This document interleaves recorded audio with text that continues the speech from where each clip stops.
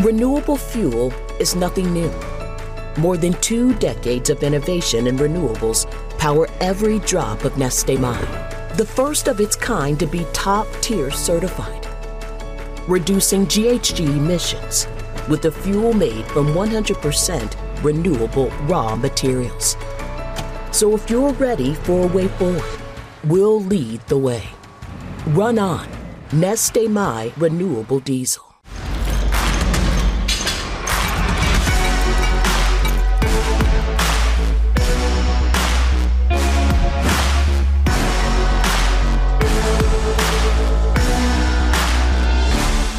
Welcome to Drilling Deep. I'm your host, John Kingston. If this podcast is hacked, I have just the person to help fix it. It's Anton Banks, and he's our guest in a few minutes. He's one of the cybersecurity experts at the National Motor Freight Traffic Association, and that LTL-based group just had a conference on trucking cybersecurity that I attended in Houston. He's going to be here to talk about the issue and what he learned at that gathering.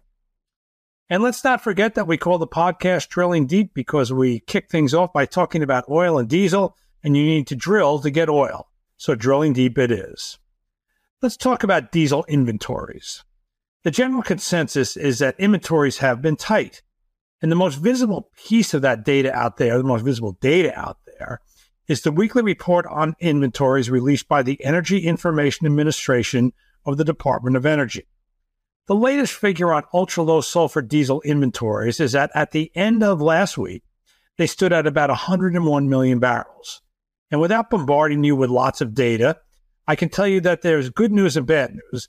The good news is that's more diesel in inventories than there were a year ago. The bad news is that for the final full week of October, it's way below where it has been pretty much every year going back a long way. But in many ways, that's the only figure out there that's showing especially tight inventories. Earlier this week, oil giant BP released its earnings. The interim CEO at BP, Murray Auchincloss, hope I pronounced that right, Auchincloss, I guess it is, talked about diesel supplies. He said that as the market moved into fall in late August, September, and October, that company had seen an oversupply of refined products, including diesel and gasoline. He also described those inventories as quite high. We've talked before about market structure and its relationship to inventories. When inventories are tight, the market will be set up in a structure called backwardation, where the most expensive barrel out there is the front month. Prices go down as we go out the calendar. So if December barrels are the front month on a commodity exchange and there's a backwardation, January will be cheaper than December, February will be cheaper than January, and so on. It's not that the market is predicting that prices will fall. It's saying that the barrel that can get delivered as soon as possible is the most valuable one out there. When that structure developed, it's a big disincentive to store barrels. So a backwardation usually signals tight inventories. But look at what's happened to the spread between front month and second month ultra-low sulfur diesel on the CME commodity exchange. At the start of August, that spread was about 26 cents per gallon. That means that September barrels, which were the front month at that point, were priced 26 cents more than October barrels. And by the way, that is a huge spread. On Wednesday of this week, the spread was about 7 cents per gallon, and with December barrels more than January. That is a significant move over 3 months. It would normally be seen as reflecting a much more favorable inventory situation with more barrels in storage. That's in direct conflict with the EIA data. But let's just point out that the EIA numbers are not infallible, and one might argue that the market is infallible. The argument would be that there is no way the spread between the first month and second month diesel contracts could move in by 20 cents over 3 months if in fact inventories had not become more plentiful, regardless of what the EIA might say. The EIA also is just the U.S. It isn't the whole world. But S&P Global Commodities Insights publishes data on distillates like diesel from the key storage location of Fujairah in the Middle East, and they're lower too than they were a few months ago. It could be that the interim CEO of BP is seeing things that various statistics are not picking up yet. the market seems to be suggesting more diesel in storage in other ways as well. For example, if you take the price of ultra-low sulfur diesel on CME and compare it to Brent crude, it stands at about, as I record this, at about 90 to 95 cents per gallon, though it has been below that recently. At the start of October, it was close to $1.10, another sign of diesel weakness. Do you know how lucky oil consumers have been with weather, especially diesel consumers? We had a warm winter last year. We had effectively no impact from hurricanes hitting the U.S. oil sector this year, and now hurricane season is basically over. And now there are some market signals that maybe there's a bit more diesel in inventories than some major public data might suggest.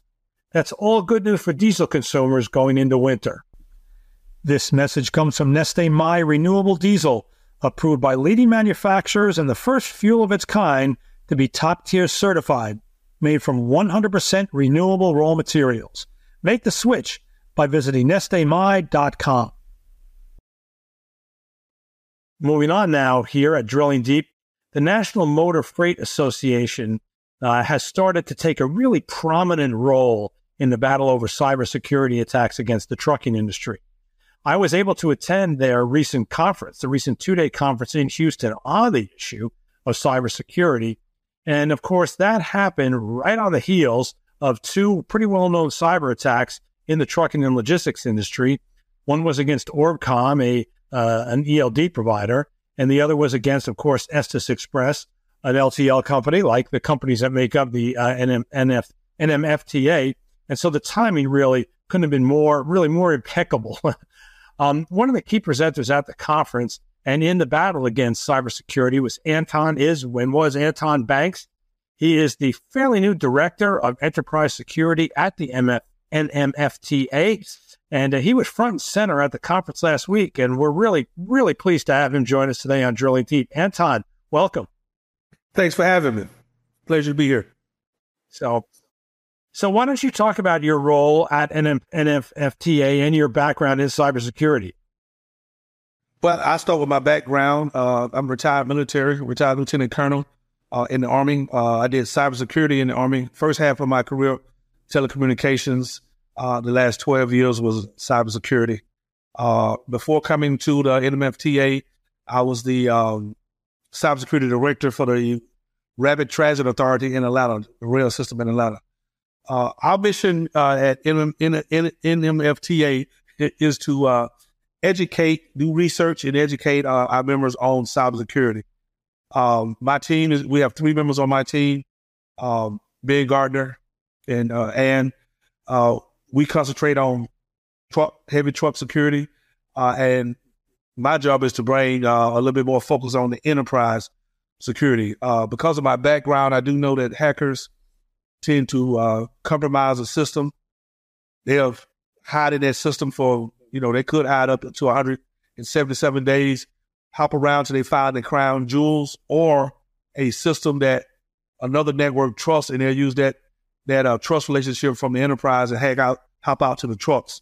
So we're doing all things trucks, and we're doing now all things enterprise when it comes to cybersecurity. Yeah, let's note that difference, because there were 2 tracks at the conference. One was enterprise, when somebody tries to hack a whole company, and the other was a truck. I don't know if it was. I remember it was called a truck line. Fleets. Oh, right. And now we have fleets, right? And that's where the hack tries to come in through the trucks, which of course are completely connected to various networks through telematics. Yeah, we had 2 tracks because in the past we were pretty much heavily focused on the fleets. We were doing, hacking into the CAN bus, a lot of the trucking networks. But because of my background, I do know and understand that, the enterprise is vulnerable, and those networks, the trucks have started to put more and more communications equipment inside the trucks. And so now the trucks are connected to the internet. They're connected back to the enterprise. And so today is kind of separate. I kind of envision in the future that it may merge into one track, because there's so much internet connectivity between the trucks and the enterprise that you have to protect that whole system, that whole ecosystem, as a whole versus separate. But right now we're doing it separate. I have a research team that's doing the trucks, and then I'm focusing on the enterprise. What really kind of struck me about the meeting, it was only 2 days, was that on the first day, there was a lot of talk about, stuff that was almost kind of like, make sure you brush your teeth before you go to bed at night. Change your passwords, don't make your passwords too simple, don't click on links that you shouldn't. And I thought that we really need to come to Houston for this. I figured there was something more to come, right? And then I wasn't able to make the last session, but the next to last session when that was run by Ben Gardner, who your colleague, and an incredible degree of complexity that he spoke about, the projects that the National Motor Freight Association are working on, and the complexity of how fleets can be targeted by the cyber criminals. So we went from, change your password to a really amazing degree of high technological ability, really ability on the part of the hackers and ability on the part of the companies that are trying to thwart them. That really is kind of the stretch of what you're dealing with, real simple stuff all the way down to real complexity, correct? Yeah, it is surprising that people are still falling for phishing emails, mainly because because of artificial intelligence, machine learning, the attackers are getting more and more advanced, and they constantly change the game.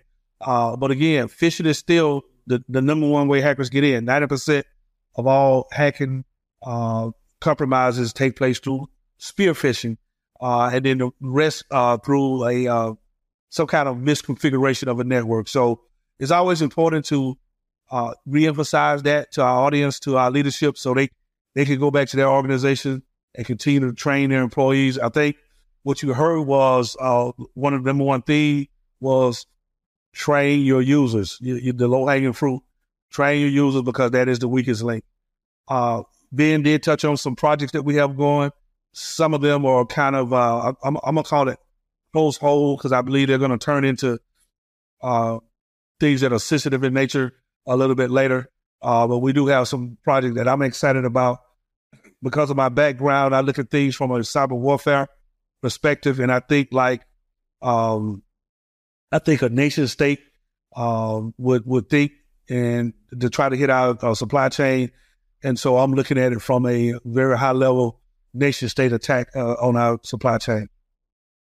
When you walked out of that meeting and you spent a couple of days with people who are in the business of cybersecurity at trucking companies, how good did you feel? Do you feel that a lot of companies out there are ready? I mean, ultimately, this is a small, I understand you had a sold-out meeting, but yet still it's a small slice of what's out there. But based on what you heard there, you got some smart people working in there. Do you really feel, you talked about cyber warfare, you're a lieutenant colonel, did you really feel like this is an industry ready to go to war? Well, what I heard was across the spectrum. I heard some people saying, I didn't know that. That's a surprise to me. I didn't know I had these resources available. And then I heard some people like, yeah, this made me feel good. We're doing what we're supposed to do. But I did learn this a little bit. I did learn that a little bit. I could take these items back. I would say across the industry, what I'm seeing, it's a mixed bag. We had Estes at our conference right when they got hacked, and they got up and left. And I think you and I talked, and I said, hey, it's a little early to judge them, but let's see how quick they recover. The fact that they recovered so fast leads me to believe that they had to act together, because it's not if, it's when. And the measuring stick is how quick you get back to operations. And I think they got back to operations fairly quick. So, without knowing the whole details, I could give them a B or A grade, because they got back, fairly quick. Yeah, that was interesting to me. I'm not a cybersecurity expert, of course, but, from talking to some of the people down in Houston, they had a lot of praise for how well they did. And in part, one thing that was brought up was that they obviously couldn't get their webpage up completely right off the bat, but they got up that little portal, that communications portal.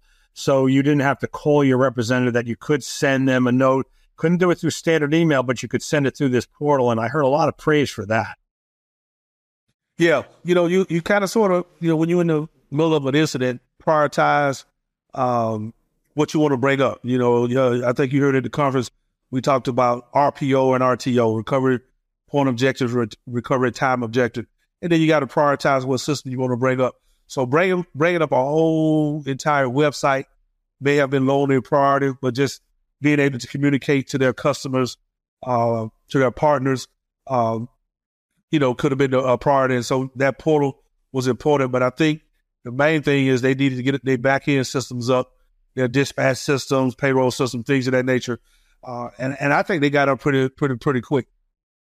Let me ask you, okay, Anton, is every cyber attack a completely debilitating attack like the Estes one, where, it's either kind of all or nothing? They get in there and they shut down everything, or are there things out there that might be considered sort of partial cyber attacks?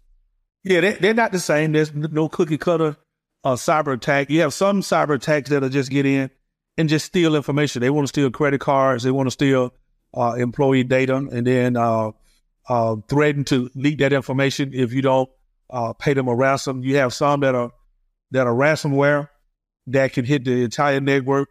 But if the company has good network segmentation, pretty much envision a house with no walls or no doors, and an attacker could get in and just move through the house. Without those walls and doors, they have complete unfettered access to the entire organization. But if a company has good network segmentation, meaning they have doors, they have walls, they have locks, then you can contain that ransomware to a particular part of that network. So it just depends on what the attacker is looking for. It depends on the controls that the company has in place and the tools that can detect the attack, before it happens. I like to preach something called, and it's a military term, defense in depth, where you have tools that if they get past one tool, another tool will trip them up. And so if a company has a good defense in depth setup, then, they can probably catch the attacker before they can just totally own the entire network. Now, you mentioned ransomware. First of all, why would an attack be not ransomware? What's the point of attacking a company and then not demanding ransom? And secondly, I did hear from multiple speakers, don't pay ransom. But we know ransom often gets paid. My understanding is it probably gets paid more often than it doesn't. So first of all, what attacks are not ransomware, and why would you not demand ransom? And secondly, how frequently does ransom get paid? So countries like China, they're interested in stealing your intellectual property. So if you have sensitive information, they want to steal your information, intellectual property, go back and beat you to market, or either get to market and charge a cheaper rate because they didn't have to do the research and development. Other criminals will want to get the information so they can blackmail you, or they can, threaten to leak that information out. And they know you may pay because you don't want to lose your reputation, or you don't want to deal with a massive lawsuit. So some attackers may do that. You may catch them before they get a chance to deploy the ransomware. So that may be another reason why ransomware is not deployed, because you catch them as they're snooping around your network. The reason, it's kind of a double-edged sword. The FBI tell you not to pay because, the more you pay, the more they're going to come back. If you have good backups and you can recover, then you don't have a need to pay, because you just back your system up and you don't have to pay that ransom. What hackers now do is when they get in your network, they're going to snoop around. They're going to look for your risk management department or your insurance department and find out that you have a cyber policy. And if your cyber policy is going to pay $5 million, they're going to ask for $5 million. If you have $1 million policy, they're going to ask for $1 million. So they actually look for those policies so they can get an idea of how much money they ask for. So, it's a lot of factors that go into play, whether or not they deploy ransomware, whether or not you catch them, whether or not they're just still looking to steal your secret ingredients, or whether or not they just, you're a target of opportunities.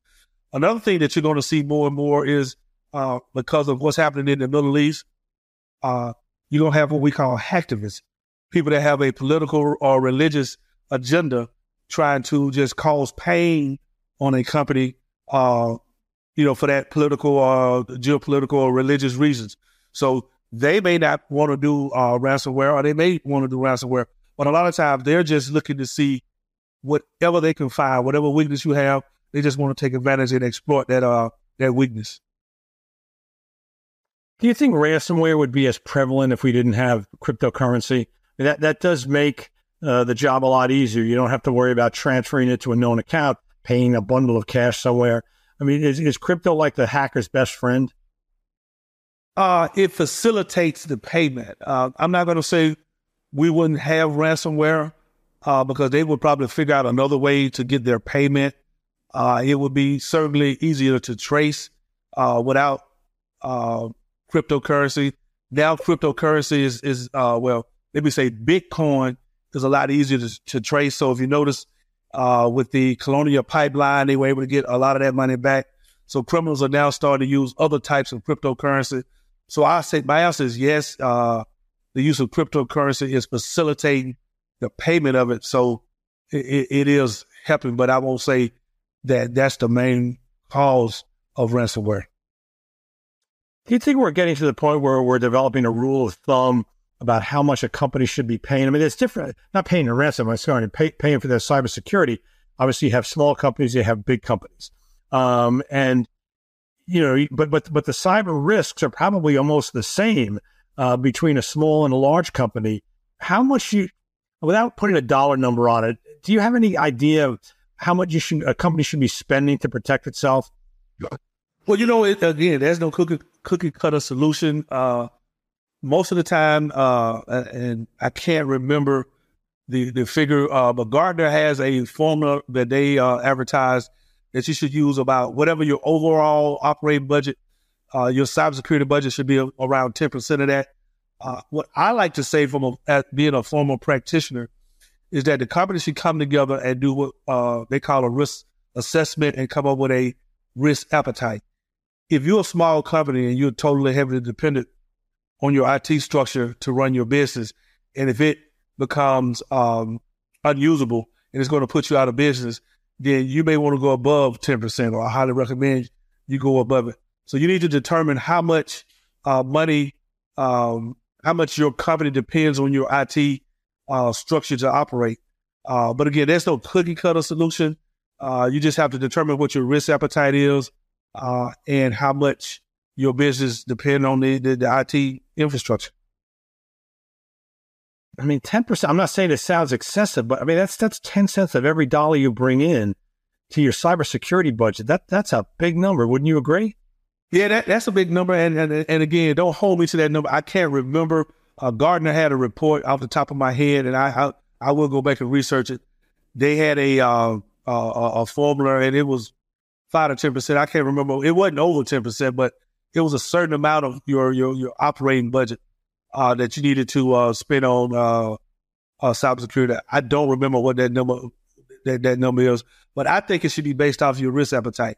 If you are a company that could easily go manual and you could operate without your IT, then you don't have to spend as much as a company that's totally dependent. If you're a fintech company and your total operations is dependent on IT structure, then you need to have redundant systems, backup systems, hot systems that are running dual in case one went down. You need 100% uptime.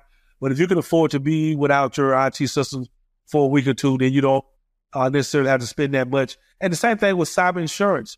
If you can do without your systems for a while, then you don't need an extreme cyber policy. But if you're totally dependent on your IT systems, then you may need a more expensive cybersecurity policy. All right, if you hold this conference again next year, let's see how good you feel, how confident you are.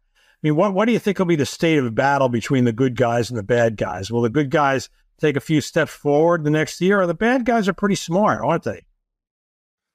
Well, what I've seen in my 24 plus years doing cybersecurity is that the bad guys are always a step ahead of us. So even if we take 4 steps ahead, based on what I've seen in the past, the criminals are going to be 5, maybe 6 steps ahead.